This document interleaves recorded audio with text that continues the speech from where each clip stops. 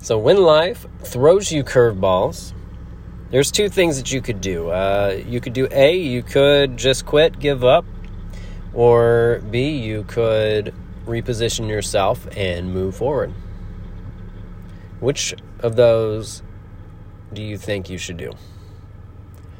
Well, truth is, it was actually a trick question, because really, when you're pursuing something and you stop pursuing that thing, you're really just repositioning yourself for that next thing. You're not really quitting.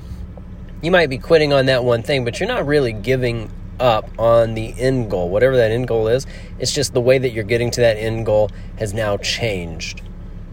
Now, the end goal might slightly change, but really, if that was something that you really wanted to pursue, you're not quitting on it. You're repositioning yourself to get there. So whenever you're pursuing something and life decides to throw you a curveball, don't get frustrated and upset. Just keep in mind that you're going to reposition yourself and you're going to move forward to that goal.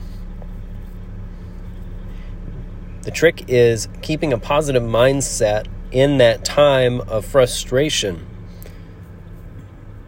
And you do that by refocusing on what the end goal is. What does it mean for you?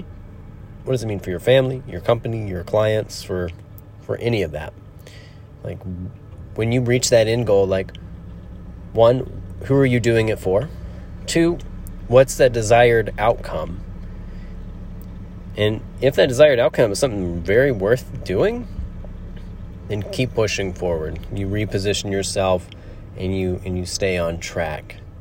That's the best way to stay positive when those things happen, when you get sideswiped by life, when COVID happens, when you lose a job, when your job's being frustrating, when clients are frustrating, when your family is just pulling all your time away, or when anything is happening that is just pulling you away from that end goal. It's going to be frustrating, it's going to be challenging, it's going to be hard, but all you got to do is just kind of slow down your pace for a moment, rethink about the end goal. What is it going to do for you, your family, your life, and reposition yourself to keep moving forward. Just a quick thought for the day.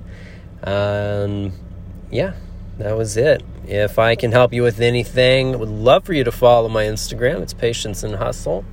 I do a lot of photography, share a lot about my family, and just kind of my life. That's kind of where that Instagram page has really been going. And if you need any help with anything, audio editing, video editing, graphic design, some photography stuff, just let me know. Lance@patienceandhustledaily.com.